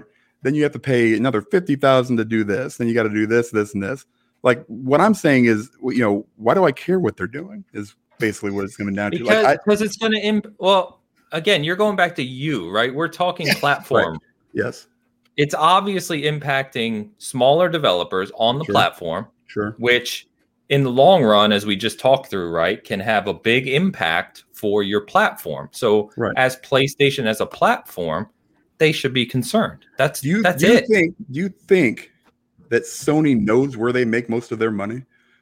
Do you think that maybe they see the numbers and go, well, you know, we're not really making that much off of these smaller games, you know, maybe they're not selling. Well, I don't know what they're selling. But what the point that misses when you look at it that way, right, is again, when you have to look at the bottom line. We know they're doing that. We talk about all that. They are, yeah. Every company, obvious. I mean, that's the most obvious statement there is, right? Of course, they know their bottom line, but you're missing the point that if they're not supporting the developers that are trying to put content on their platform, that are putting content on all platforms. Mm-hmm. And now, eventually, again, it's the cuts thing. You're going to run those developers away. And then what do you do when Hades, right, or a company like Supergiant or the next Supergiant, we'll say, creates the next Hades that could have been on your platform, but now they said, F you don't care about us, so we're going to be on Xbox. You know, that's what I say to Sony. I say, you messed up. That's what I tell them. That's all we're talking about. That's literally what we're saying. How did we accidentally get to the same conclusion? We did get to the same conclusion on a whole different path. That's what I'm trying to get at. Like it doesn't matter, you know. You just took the MapQuest of conversation. I took ways. No, but that's the thing, you know. I mean, but why are we so concerned about this kind of thing? Again, is what I'm saying. I don't think we personally are. It's just a discussion. It's a fun discussion. Is it though? I mean, it is. I've been laughing for like 5 minutes. That's because I'm providing you the outlet. Here's the thing. You know what? Indie developers, you got to do this on Sony, and then you want to come out and call them out. Go ahead and do it. I mean, that's your prerogative. You can do whatever you want. Sony can do whatever they want. Xbox can do whatever they want. I don't care about any of them. It's just one of those things where it's just like, I think this is something that people get far more upset about, you know, for a very short period of time, because next week something else will happen. and everybody will forget about And it. we'll be back here talking about it. So that's Yeah, a great so part. we're talking about the next thing where Sony makes you come inside their, into their offices, and they berate you verbally, and that's what happened. Their Xbox comes to your house and slaps your wife across the face. That's what I'm saying. I don't you've know been where doing you're this all going wrong. here, but careful. I'm on You've been doing this medication. all wrong. You don't have to have a big cash show. You can just show up and say, Yeah, "I don't care." You're literally and a just nice trying to show. go weekly Let's go. podcast, man. It's This almost is like every crazy. week we're going to discuss the things that have happened. I need some kind of better medication because this is fantastic. No, it just blows my mind that we, I just hate seeing this stuff. But I don't, like I said, I don't care about the devs. I've said that 100 times in the past. I've never really cared about those people. But, if you want me to be upset, no, that's Sony it. I think that's the problem. I think you're looking at it as people are personally upset that this is happening. right? I don't think any of us are saying that. We're just talking about the situation for the developers as a platform. Yeah, don't care. That's it. It's not personal. You sure? I mean, for me, I feel like it's very No. But so you feel like again, you're assuming people are taking this personally. I must have a different Twitter. But And you but got- again, I tell you this all the time. Who cares about the idiots? That's the thing. That's Who why I cares? tried to get off the platform. But I mean, by doing this and bringing this stuff up, I think it just accentuates. I mean, it's just is what it is. That's just my opinion. I got to the same place you guys did. We're good. Let's That talk was a about journey. Kojima. That was a journey. That was actually the best part of the show so far. I laughed my head off. Thank you. It's really, really good medication. I've got it right here. I'm going to not take another one. We'll write the prescription for you. Oh, it's so worth it. Of the dosage. So we've had a bunch of comments while we've been rambling about this. So Beast Mode has an Okay, interesting one here. The Supergiant story, by the way, has deep links to Xbox Live Arcade and XNA, which I haven't heard XNA in a long time, man. Thanks for bringing that up. Codebase, they modified the codebase to create a custom engine for Bastion and so on. And Bastion was another Xbox Live Arcade title. You're exactly right. Thank you for that. Tainted Brain, what's up, man? Wasn't Microsoft charging too? Yeah, so Yes. we don't know all the details, but that was part of the problem leaving that 360 generation into Xbox One. We talked about is at one point, if I recall correctly, Xbox was charging even for patches. So just to update your game, you had to spend money, which is kind of crazy, right? And I know that that's changed a lot over the past several years. Obviously, I don't have all the actual details. No, on and there was a smaller dev that tied into that thread because somebody said, because the Kotaku article actually stated that, well, we've heard that Microsoft and Nintendo both have similar requirements for their indie devs, and another smaller dev jumped in and said, nope, didn't happen at all. He goes, I'm a small developer. They didn't ask me for any kind of money, nothing. We didn't even talk about that. They gave me all the support I needed. So, again, conflicting stories, but it is what it is. So. Yeah. I think the only evidence I can point to is that the fact is that we have a goddamn calculator on the Switch. And someone's going to pay $25,000 to throw a calculator on the Switch? Okay. Yeah, that's true. Right. That's true. Yes. Although, did you see when the calculator came out? Wasn't it on like the 10 best-selling list for like? Of course. Of course. It was It's like, Nintendo. buying this. It's Nintendo. Anything that goes on there, you want to make money, just throw it on Nintendo. Oh So my we got god! everybody will buy it. Oh man, we had a couple super chats along the way. Brav, what's up, Enrique? Good to see you, brother. PC Master Race. I always tell you to get out of here with that. Smash the like button. Thanks, man. Good to see you. Another one from Kev. $2. Thanks, Kev. Please put this towards Dan's rehabilitation fund. It's going to take far more than that. I don't know if $2 is going to do it. I've but crossed the point of no return. So, we're we're setting good. up a Patreon and a GoFundMe. Oh Nope. man, thanks guys. Lady in the house, what's going on, lady? Good to see you. All right, Jesus Christ, we've spent more time on these couple topics than I expected to. We're like a fifth of the way through our topic right? list, and we're an hour and 15 minutes in. Everything else Yeah. is pretty fast. All right, Let's go to the Dan route. I don't care. Next topic. Let's go. Don't care. oh man. All right, let's move over to Xbox. A couple interesting things here. So we've heard these rumblings about Kojima working with Xbox. Everyone saw Phil's shelf, a couple months ago with Ludens, I think the name of Kojima's Productions mascot is, right? Standing there, and the speculation immediately started. So according to Grubb and others, and this seems to be verified now, Kojima did sign a letter of intent to work with Xbox this week. From a legal perspective, if you're not familiar, obviously that, people were like, oh, it's a done deal. This is a contractual. No, that's not what a letter of intent is. I saw Hogue Law jumped in, as he always does, and kind of corrected people right away. But what it does mean, right, it does signify they are working towards something bigger. So this is really interesting because it kind of aligns with, there's been some interesting comments here around kind of cloud-based capabilities. And we talked, I don't know if we talked on this show a week ago or so, around people are like, well, what does, being on the cloud differ from, say, just being on a console and having Xbox Live or the network connected? And the two things I pointed to immediately, and I don't want to stay super deep on this, two things I pointed to immediately were global connectivity is improved if you're, thinking about just the overall infrastructure globally. But the other thing you do is it increases compute power. So when you think about a console's native power, right, if you can be in the cloud natively and draw from what would be the equivalent of several tens of consoles power, you can accomplish greater tasks. That's why Azure is what it is, and AWS for Amazon is what it is. So we don't really know what this is. Kojima got on, what was it, Summer Game Fest, and talked for 5 minutes, and he said creative about 50 times. So typical Kojima. Twice. So obviously he's working on his next thing, whatever this is. If it's with Xbox, it's going to be interesting.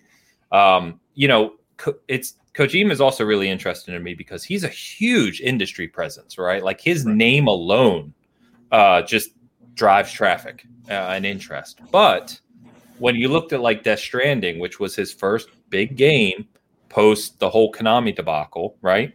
The sales, they didn't meet sales targets. So what I really find interesting here is, we're going to hear a lot about Kojima Xbox, and there's going to be a whole lot of, Xbox, PlayStation nonsense that, Dan, I'm not going to get you started again because I'm completely with you. Like, we should be looking at this separately, and we've ranted about Kojima enough in the past as well, a lot. So, but I'm just curious to see what this is, because I think people assume that this is going to be some big blockbuster thing, but we didn't see that out of Death Stranding. It wasn't that for PlayStation. It was a lot of talk of Kojima. That's where his game is. Sales didn't come through.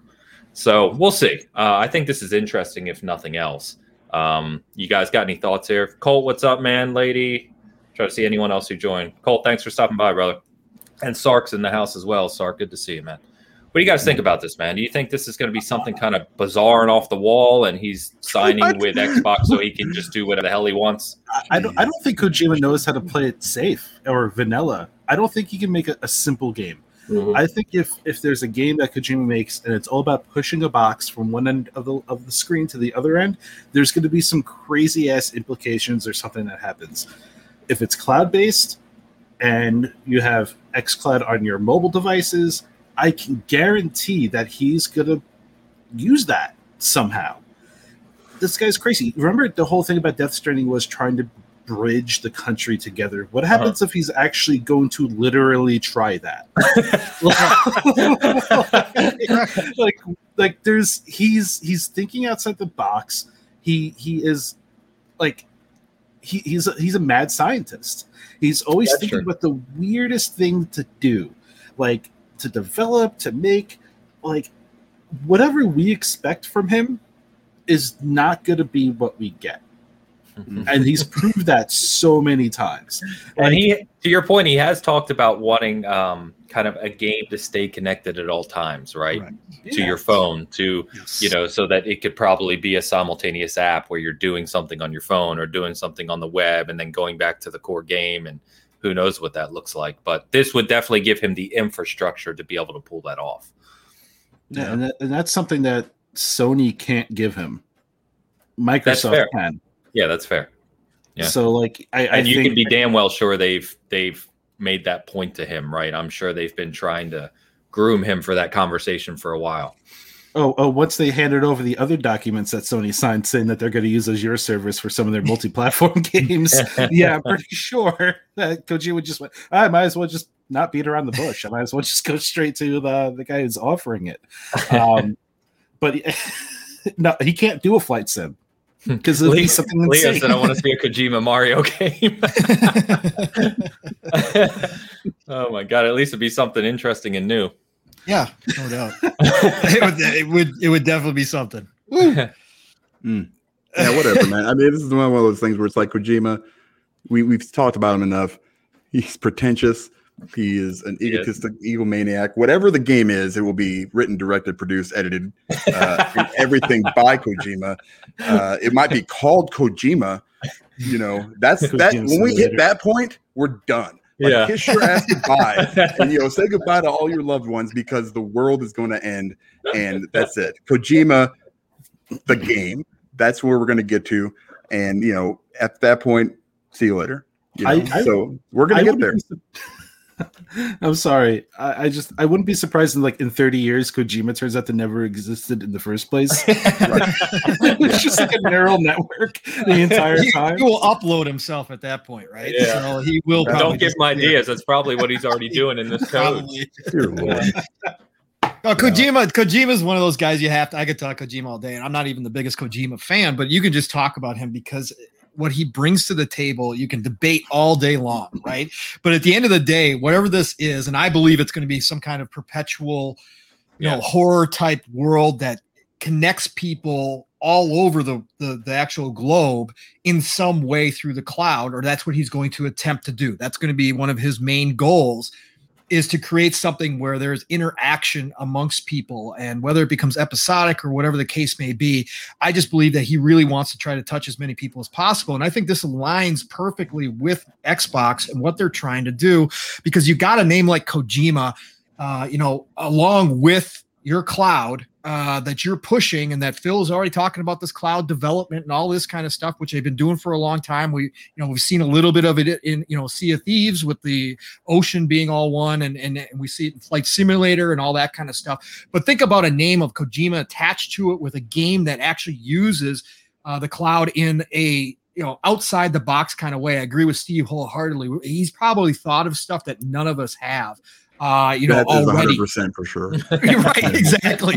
And so to have his name attached to something, Xbox can take this risk. Again, it goes back to, Microsoft doesn't care. They can take this risk. He's worth it from the standpoint, just the notoriety and the attention that he brings to your platform. And he is going to draw some people into the ecosystem. But what happens if he does create some crazy horror game that connects people all over the world and becomes a phenomenon, right? Think about the mobile market that Phil and everybody's talked about hitting for 3 billion people. If you can connect to this game somehow easily through the mobile people, and people are out just walking about or at work and they can somehow interact with the game, and it's not that big a deal, but it becomes a phenomenon and everybody wants to connect. Well, guess what? You just introduced everybody to xCloud and to Game Pass into your ecosystem like this. Yeah, and that's what you do. I mean, that you got to take those kind of leaps of faith sometimes with somebody like Kojima. At the end of the day, if it fails, it fails, but you're going to get a lot of attention in the process no matter what. Yeah. So, no, I think that's a very fair point.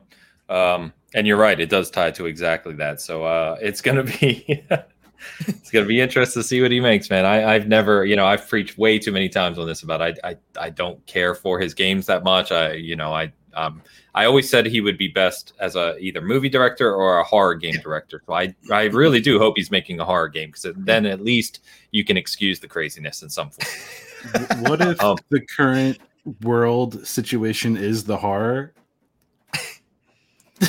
And that's why he was talking about with Keeley so much about the world, what's going on. Like that's what it is. Like we're in a horror we're going game off right the rails because we're trying to imagine what he's doing, and it just leads you astray. I mean, if this is his play and he wants to do this cloud gaming crap, and you just get to that point where everybody's connected and stuff. I mean, I think that's what he was trying to do with PlayStation, with Death Stranding, with the connections that they were making, right? So you've got a good base. Now you're adding an infrastructure that is one of the best in the world. You could pull it off. The key is that integration between your console play, I think, and then potentially your mobile phone. It's got to be meaningful. Right. Because we've seen it tried so many times with different games, and it just is like, yeah, that was nice, for about 2 seconds. And remember it just Smart Glass? Yeah, right. Yeah, it's just shit like that. Like if we can get away and actually do something cool with it, I'm all for it, man. Yeah. Unless it's a horror game, and then I'm out. Well, Think and about then, it really well. That's not everything. It did really well. Pokemon Go, Right. and that game has rippled through the industry. Right. Humongous. that game made, I looked that up recently, and people like Pokemon Go, that's still a thing. It made something like $4 billion last year. Like it's absurd how big that game still is. Yep. And I Funny- use the word game lightly. Funny thing about Kojima. So funny thing about Kojima. For all of us older people, you guys remember Snatcher? Yes. Okay. Mm. Have you heard the story about his original idea that he had for Snatcher? No. Okay, one of the ideas he wanted to do was put a secret message inscribed on the floppy disk that would only show up as it heated up while you were playing the game, and it would smell like fresh blood. He was gonna, I'm not joking. This is how far he's been out there for a long time. I mean, Oh my god, dude. No, these comments, man. 3-bit. We are Kojima. Kojima equals Skynet. Kojima the game where you play as Kojima. Don't tempt him because that's probably coming. Yeah, it's gonna be so fucking. It's gonna be like Kojima. You're developing the game that you're playing. Is what is going to be happening, and it's going to be. It's just going to be an endless loop, and then your phone will ring like randomly, like what the hell is this? And it's going to be Kojima calling you, or Conan O'Brien, or Norman Reedus. Give you his remember the movie Being John Malkovich? It's going to be Being Kojima. But it's going to have a Willy Wonka ending where it's like the one person that succeeds. Yeah, right. You get the keys to Kojima. It's like Ready Player One. And Chet finally says, "Please don't let Kojima touch me." Fat Boy Hard in the house with the super chat, £5 super chat. Kojima version of Spartacus. Everyone stands up. I'm Kojima. No, I'm Kojima. Oh man, thank you for the support, Fat Boy. Appreciate it, brother. One other thing, real quick, I was going to add, which I forgot, is we talked about, thinking of that, right? Everyone being connected and him swinging for the fences in this ideology. The other thing that Xbox gives you, and I know we talk about this all the time, but it's worth repeating in this case, is Game Pass automatically gives you millions and millions and millions and millions of people, especially if this game's like 3 years away. Who knows when it's going to come out? Yeah. You're going to put it in front of 40, 50, however million people right away. You don't have to worry about selling the game per se, right? So, yeah. Well, that's the thing, because he doesn't care. I mean, he probably doesn't give a crap about like actual sales. Like, no, he just wants to create. Yes, he just wants to create, and he wants people to like him a lot. Yes, true. He's such a. You want him to recognize that he created it. Like, look at what I did. Yes, I don't care. Just acknowledge me and acknowledge my greatness, and that's all he'll care about. I mean, it's the perfect, delivery system for Kojima. So you're right. It's just crazy to me, man. You're right. It's going to be fun to watch. I think we can all agree that no matter what happens, as this, as development happens, we start to see it, hear about it, and eventually, whatever the hell it ends up being, it's going to be fun to watch. So, all right, man. Speaking of horror, we got a couple things to talk about on the horror front. So, first off, Dead Space. Dead Space, the rumor started week 2-3 ago. We didn't really touch on it too much, but they've kind of formed up now. Multiple people, kind of hearing the same thing, that this is coming. We may hear of this on July 22nd during EA Play, and that this is going to be a full remake of the original Dead Space in the vein. What they're targeting is like Resident Evil 2. So that it's a complete overhaul while also kind of refining some of the core mechanics and maybe some of the things that may be dated gameplay wise, etc. So I don't know about you guys. This has me extremely excited. Dead Space is an incredible 1 and 2 in particular. I know 3 is kind of different. 1 and 2 are absolutely incredible survival horror games. The mechanics are unique. The setting is unique. Isaac was kind of a cool character, not super well developed, but the story behind it and everything was really well done. So I just can't.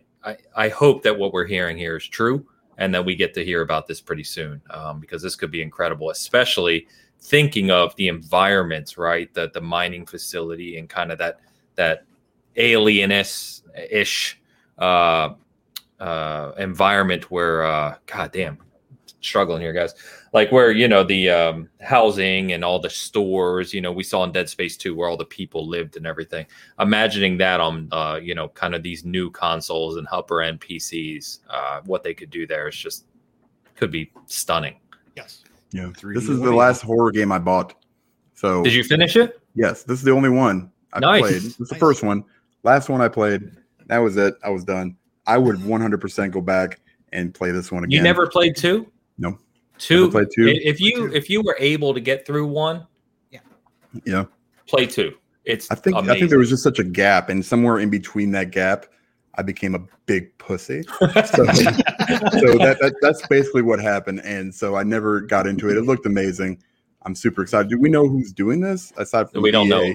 Okay. No, we don't know anything right now. Yeah, I mean, just do it Resident Evil 2 was a great remake. They did a really good job with it. So I mean, if it's something like that, where in next gen, I mean, everything about it just sounds awesome. Yeah. I'd love them to do the rest of them because then maybe I could actually get into it, and this will be first my thing I said next is game.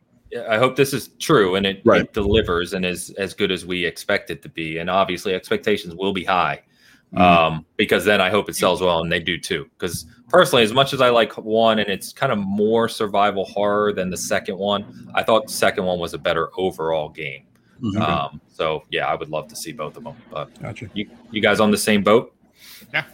Absolutely. If they take the Resident Evil route and that they're going to do that, I was going to be happy if they just took the Mass Effect route and just took all 3, Right? And just brought them up to date a little bit. I was going to be happy with that. But if they're actually going to go back and do kind of a full rework, as long as they're going to follow in the footsteps of the Resident Evil, I'm all about it, man. Like you said, just some of the environments and what they could do with the tech nowadays, and if they kind of rework some of the mechanics that haven't aged as well, much like Mass Effect, definitely. I mean, I'm all about it.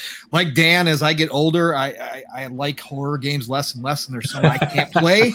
So Resident Evil, 7 I could not do. I made it 15 minutes, and I'm like, nope, I'm out. Resident Evil Village, I played the demo, and I actually got through it, so I'm planning on picking it up. But Dead Space, for me, you give me sci-fi weapons, I can handle some jump scares, as long as it's not Alien Isolation where I have to hide all the time. If I can battle some monsters, I'm good. So I'm looking forward to it. Yeah, for sure. Yeah. And Lucas, I think we kind of all echo this. What's going on, Lucas? Thanks for coming out, brother.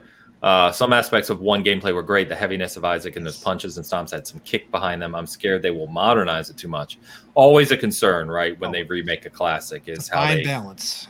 Yeah, you gotta. It is a fine balance. And I forgot Beast Mode. Thank you very much because I forgot the rumor. Oops. Oh my God. Maybe I'll click right here. The rumor is that EA Motive is going to be put behind this. So Motive, going off of memory here, but I believe Motive did the campaign for Star Wars Battlefront 2.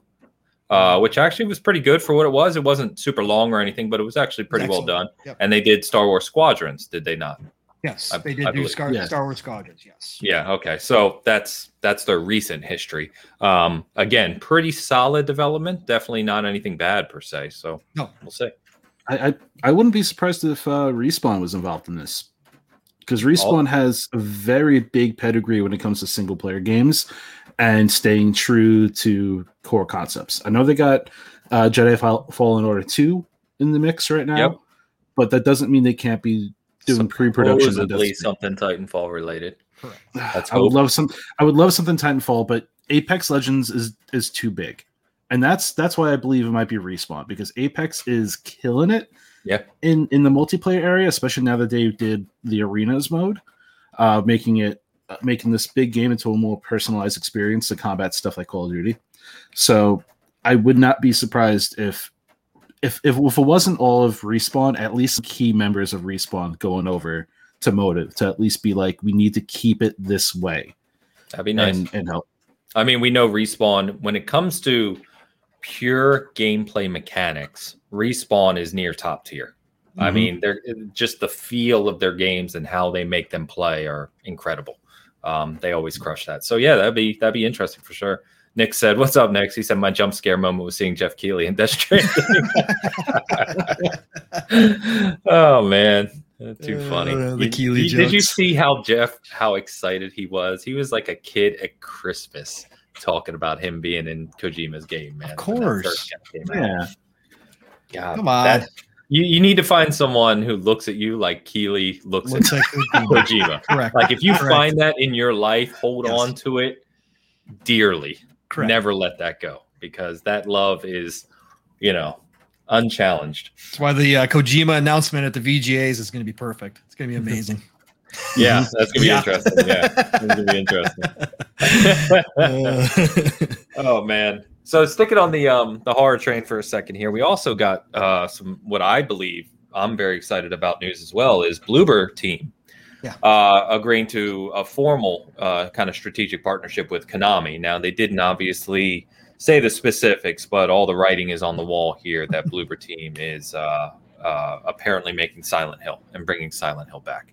So Silent Hill, I kind of joked about this the other day. While people like myself who love horror games have this really fond memory of Silent Hill, if you actually take a step back and look at the series, there's been a lot of crappy games. It's not really a series that has produced like these masterpieces. I said what it is Silent Hill, the original, was basically not revolutionary, but it was new and unique and different. And if you don't remember, one of the always funny things about Silent Hill 1 was the fog in the city, and that was literally put in because of a limitation on the PlayStation 1 hardware, and it became this thing that Silent Hill was synonymous known for. with Silent Hill. Yeah, it just happened to work out as a perfect game mechanic, right? Yep. But Silent Hill 2 is the one that is definitely up there on some of the best horror games ever made. I think it's definitely top 5. Just an absolutely incredible game. So Bloober Team, I've been a big proponent of. Their games have been a little janky at times. They've been a little unpolished. All of that is true. But again, slightly smaller team, slightly smaller budget. And as they've grown, which seems to be the topic this week, as they've grown, they've gotten bigger and kind of better. So if you've played through games like All the Way, like Blair Witch or The Medium, or what else did they do? They did Absolver, right? Not Absolver, Observer. Observer. Excuse me. Yep. Yeah. Yep. So they're very psychological horror. They play into specific themes per game. They're very, very good about setting up scenes and kind of traumatic things that mess with your head. They're not really into that kind of jump scare mode. They have some, but that's not what they specialize in. They specialize more in setting up horror and really providing tension. And that could just be perfect for Silent Hill. Yeah. So if they have this IP, I don't know who's backing them. If anyone, obviously, I don't care if it's Xbox, PlayStation, Stadia, Luna. I don't care where it is. I'm going to play it. I just hope that they have the support and the funding they need to make this, the best it can be. Because Silent Hill is a special IP, and Bloober can really do something good here. Yeah. I just want the madness to end. Blanami talk. The madness to end. I just want the madness to end. Can we just announce Silent Hill already? Just do it. Just because just of the whole Blue Box game debacle too. Yeah. Can we just come out? Someone come out and just say it. But the worst part was 2 weeks ago when Konami comes out and says we've got some big Silent Hill stuff coming next week or something. Everyone's like, wait, what? And they released like skateboards and T-shirts. Like, yep. What are you doing? Perfect. Gosh. But you guys, so Dan, I know Silent Hill's not in your ballpark. I get that. Literally nothing Bloober has done. Yeah, that's fair. That's fair. I don't blame you. Pong, are you Silent Hill? You into these? I know we were just joking about horror games and kind of pulling away from them over time, but psychological ones I can handle to a certain degree. I like the medium, so I played through the medium. I do like the medium. I like Bloober Team as a development house. I think they're an ascending studio. Every time out, they get a little better and better and better with everything. And obviously, the big concern is combat mechanics, since they really don't do combat mechanics, but they have made some hires that seem to fill that role specifically. So if they're going to do the Silent Hill game, I think that's obviously something that's going to be needed. But I think that with some more backing, with some more resources, I think Bloober Team is one of those ascending studios that I like the progression they've had. So I do have faith that they can pull off a Silent Hill game for sure. They've already got the atmosphere down pat, right? They talked about Silent Hill being one of their inspirations for the medium for sure. And you could feel that, right? Going back and looking at the older style Silent Hill, which I did play because I wasn't a scaredy cat back then, right? So I did play them back then and I really enjoyed them a lot. But the atmosphere matched up very well. So I do have faith that they could do this with the right backing, given the right amount of time. Obviously, we don't know the scope or where they're going to take the franchise or what they're going to do with it, or if they're going to spin off of something, if they're going to have their own take on it. It's going to be interesting to see how they do that. But I think, I've got all the faith in the world for Bloober Team. I'm definitely looking forward to see what they come out with. And then once it comes out, I'll see if I can play it or not. So, but I still watch. I love seeing teams do this progression naturally, where they kind of just keep growing and filling out their shoes even more and more as they go along. I think that's always a good sign, and I love them being given this opportunity to take a, it's not the most popular franchise in the world, but everybody kind of knows about it. And even if they haven't played it before, because it is older, and it obviously has significance to a lot of older gamers for sure that got to play the Silent Hill games. So I think taking a franchise like this and being able to work with one like this is definitely a great opportunity for Bloober. So I'm happy for him. 100%. Yeah, Lucas has a good point here. I think it's fair. I'm scared the medium was pretty mediocre and made some very bad assumptions about mental health issues. I think they will not do the series justice. So, yeah, we can see. They definitely do push the boundaries there. And they did in Blair Witch as well, which I know you commented on. So whether or not you agree with how they approach that is definitely, one of those conversation points. But what else we got? Chris Jones in the house. What's up, Chris? Good to see you. Kima as well. Good to see you, brother. 3-Bit says it's not going to be PT Kojima level good, but it'll be a great progression for the medium for sure if Bloober is involved. Yeah, that's it's definitely a PT something special. I still have it on my PS4 installed. Still worth a lot of money. Worth a lot of money. It's sitting. Actually, I have it on 2 PS4s installed, sitting right over there on my shelf. I've seen them still go for over 1,000. So, are you serious? Yeah. I'm about to sell you can't download it anymore. PS4. Yeah. No, don't ever delete them because they're worth money. Oh my gosh. Faz, what's going on, Ange? Good to see you. All right. So one kind of piece of news I didn't expect this week on the gaming front is Remedy came out. They're already making the single player portion of Crossfire X, right? Which is supposed to still come this year, although we still haven't seen it. Who knows if that'll happen? But they came out this week and said they're going to make a multiplayer spin-off of Control. Now, knowing Remedy, right? I mean, their games, they're kind of out there a bit. They're a little unique. They're narrative-driven. I was a little confused by this one. Now, if you think of the way, what's the main character's name? I always forget her name. Control. Who?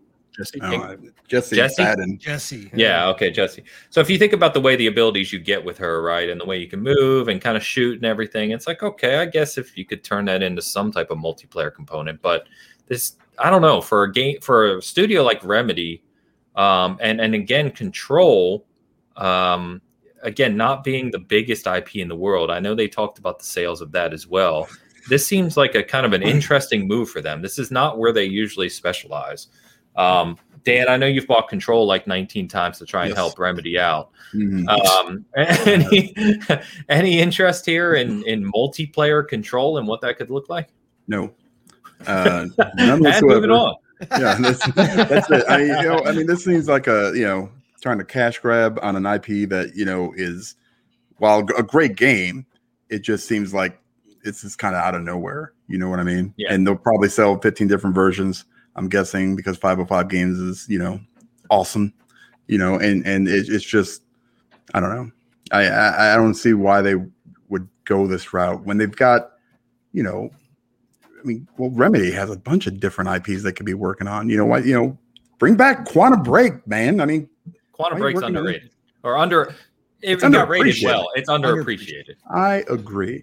For sure. So, you've also got, you can do Max Payne again. You can come back to that. But they've got Alan Wake coming too. Alan Wake is coming finally. Thank goodness. There's, but this seems more like an industry, progression. Like this is where the industry is going. Like they need to have that multiplayer game in their pocket. And probably add tons of microtransactions and. That's what I feel like is coming with this one, because Control was very, very specifically a single player game, and like you said, I don't know, maybe it could work, but we'll see. I don't know. It does feel like a decision driven by industry trends, right? Yes. Yeah. Which is usually doesn't turn out well. So, yeah. What do you guys think? Can they just finish one game, please? Can we just get Crossfire X, please? Seriously, Remedy, guys, you guys have enough problems getting a game out even close to on time. Can we just get you to focus on one and then move on to the next? How many more games are we going to get from these guys? No, you know what? I'm never going to dismiss any game from any studio until I see what it's about and see it. Is it something that we are seeing plenty of right now? Absolutely. It's like everybody got together in the industry on one conference call and said, hey, everybody, we're going to get together. We're going to do a bunch of multiplayer co-op games. Everybody jump on board. Let's do this. So, for me, I like the Control. I have to go back. I started playing Control, but then the Ultimate Edition was coming. So I backed off, waited for the Ultimate Edition. I've got it downloaded. I just haven't gotten to it. I do like the world of Control. Obviously, I love Alan Wake from back in the day. I can't wait to see what they do with that. I am so looking forward to Crossfire X. I just want to see them finish that game. From what we saw from their single player, that looked fantastic, phenomenal. I just want to see that come out, and so I can play it and see how it goes. But again, I won't dismiss this game until I find out more about it. Always interested to see what devs do with titles that are kind of outside of their norm. So like to see them kind of get out there and explore and see what they can come up with. Who knows? Maybe it'll be a great game. So I'm looking forward to it. But just finish one game, Remedy, on time. Please. Beast Mode basically asked the same thing. Are they going to release anything? Too many projects. Yeah, right. Exactly. Oh, man. Steve, anything to add, man? Yeah, I mean, like you were saying, this is going to be a situation where are we even going to see this game succeed in the first place?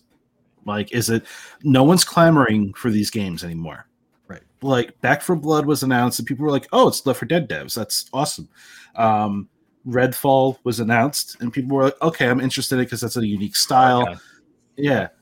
But is anyone clamoring for this? Was this something that when Control came out, people were like, oh, we need to add multiplayer to this? Right. No. Like, the game I don't even think it was a thought. Like, no.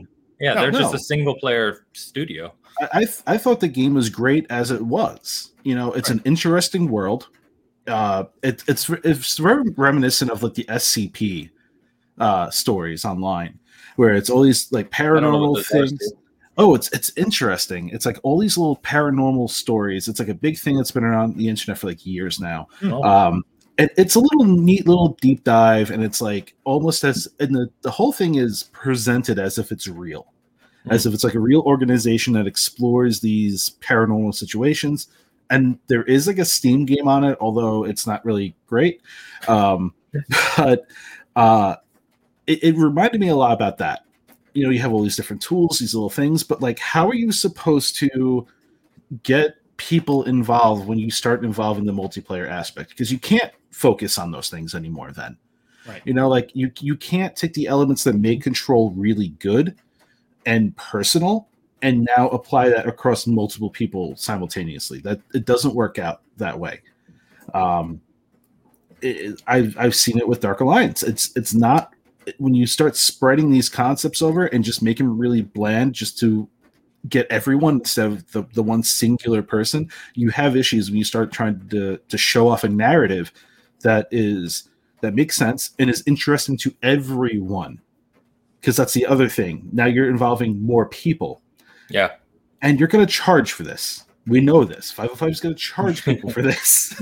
And when you have other games come out on Game Pass and people are going to play that and have their experiences drawn from that, you're going to fade into that PlayStation era and show people like, it's not worth spending money on. And that's the problem they have. I can't see this coming out. The image that they showed was like 4 different soldiers So right there, I can assume there's going to be different classes, there could be different abilities, and I don't think it's going to be anywhere near as interesting as Control was. Yeah, I think it's going to be generic. I think it's going to be, and if it has the same inventory system as Control, they're in trouble, because that was an awful map. And map. Yeah. They need a new map system too. Yeah, those were my biggest gripes with Control. Was that the inventory system and the way they had the menus set up was just and just moving or changing your equipment was kind of a pain in the ass. Just because, like, if you were in a situation, I got to switch to this. Let me just pause this and move this around. And then the map was like you said, Pong. It was awful. Yeah, it was atrocious. Yeah, I only played the game recently, and I was like, "Where the hell am I going?" Like, it's so bad. That and Jedi Fallen Order, actually, like Respawn for all their talent. Hire someone who can make a mini map or a map, please. This is not a new thing to video games. Good God. Oh my gosh. So yeah, I guess we'll see what comes of this. I thought it, like you guys, I thought it was kind of a weird announcement. It's not something I expected from them, especially as we discussed, right, with them having other projects in the work that are more than enough for a studio like that to focus on. Because expectations for Alan Wake 2 are going to be very high. That's you're bringing back a beloved IP that people have been clamoring for years and years now. You got to be damn well sure that thing's going to hit on all the points.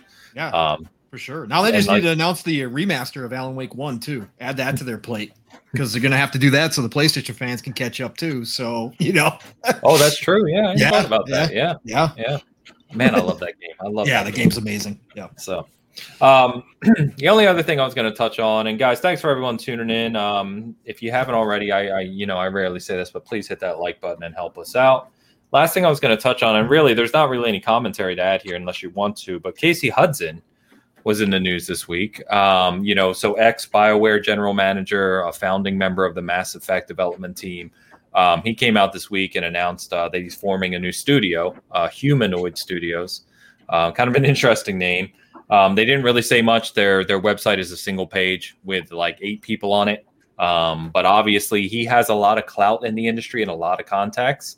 And what he said is, they're developing this with obviously, everyone says this, of course, but when it comes from someone like Casey, you probably believe it a little more that it's top tier talent. Yeah. And, obviously can't wait to get started. So this is interesting, if nothing else. I still haven't forgiven him for our Anthem debacle, which we always joke about here.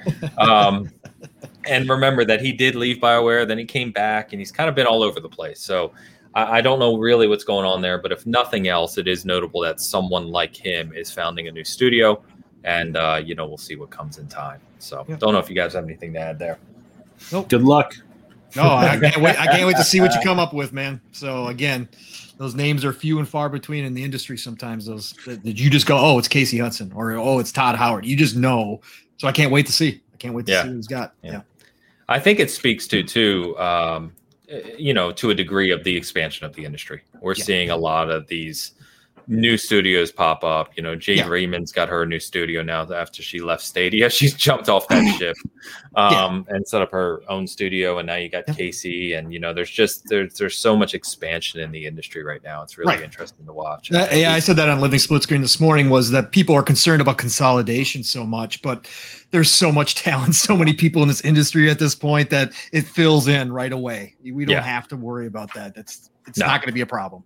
No, we've talked about that before. Is like people, you started to see the whole monopoly word pop up when Bethesda was announced. It's like, if you're saying that, you have no idea how big this industry is. Zero. I mean, it's a blip. Yep. It's far larger than that globally. So, and as you said, with all the new developers popping up, it's just going to continue to grow. So it's good stuff. End of the day, as we always say here on this show, is all it means is more games for us. Yeah. That's all it is. Yep. So it's good for us at the end of the day. All right, guys. We got through it.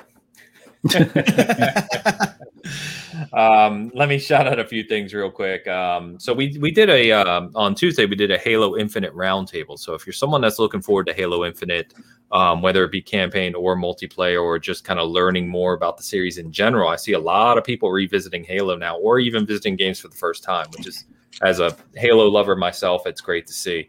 So check that out on our channel. It's gotten a lot of good feedback. Even heard from Travis that it was shared at 343, which is just amazing. Awesome. One of the designers reached out to him and told him that. So a lot of positivity and just 6 guys talking about their love for Halo. We got into the lore, we got into canon, multiplayer, all these things. So check it out if you haven't.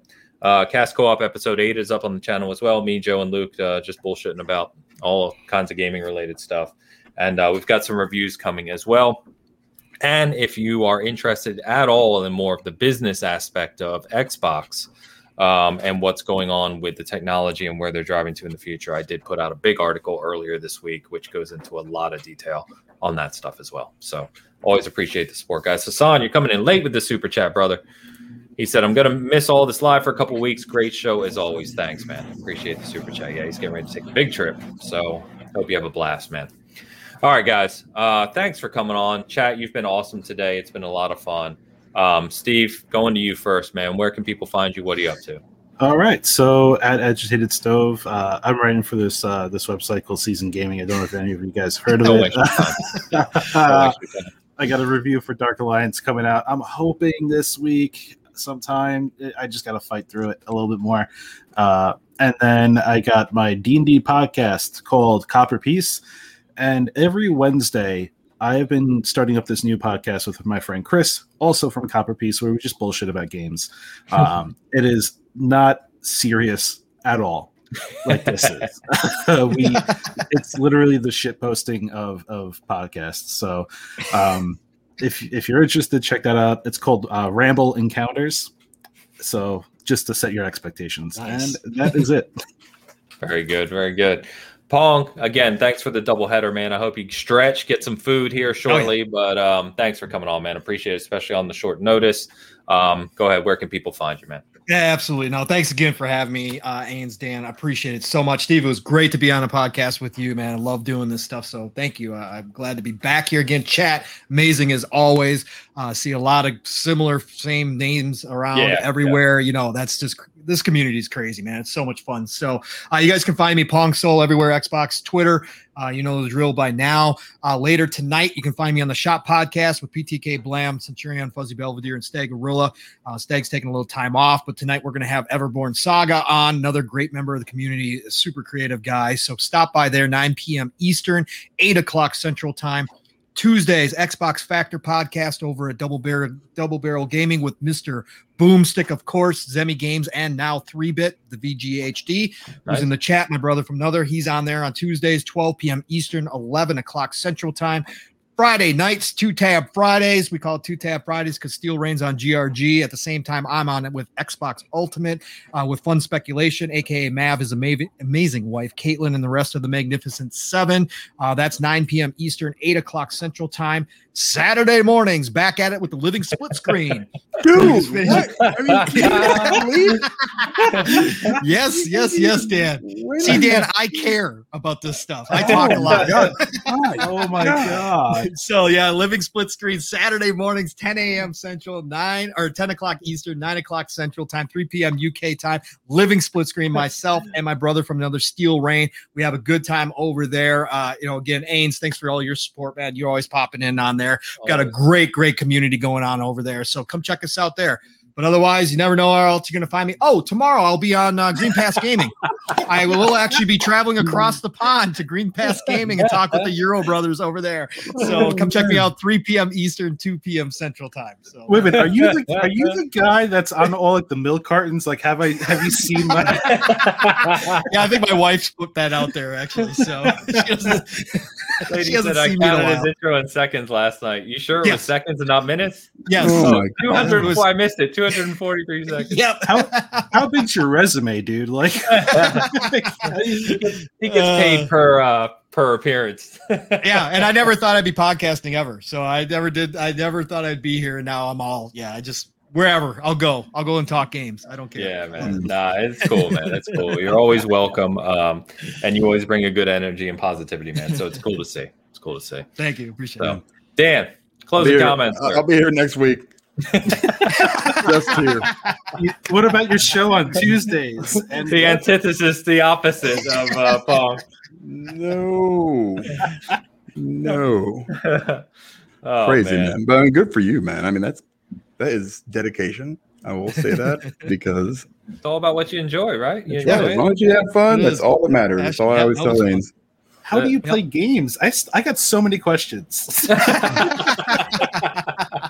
I carve out my time. I do. I still do. So. Oh, man. Much respect. Appreciate it.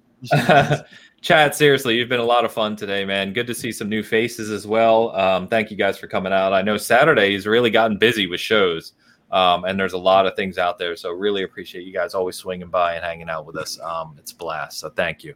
But that was BigCast 161. You know we'll be back here next week as always. Until then, have a good time. Keep playing games, and we'll see you then. Peace.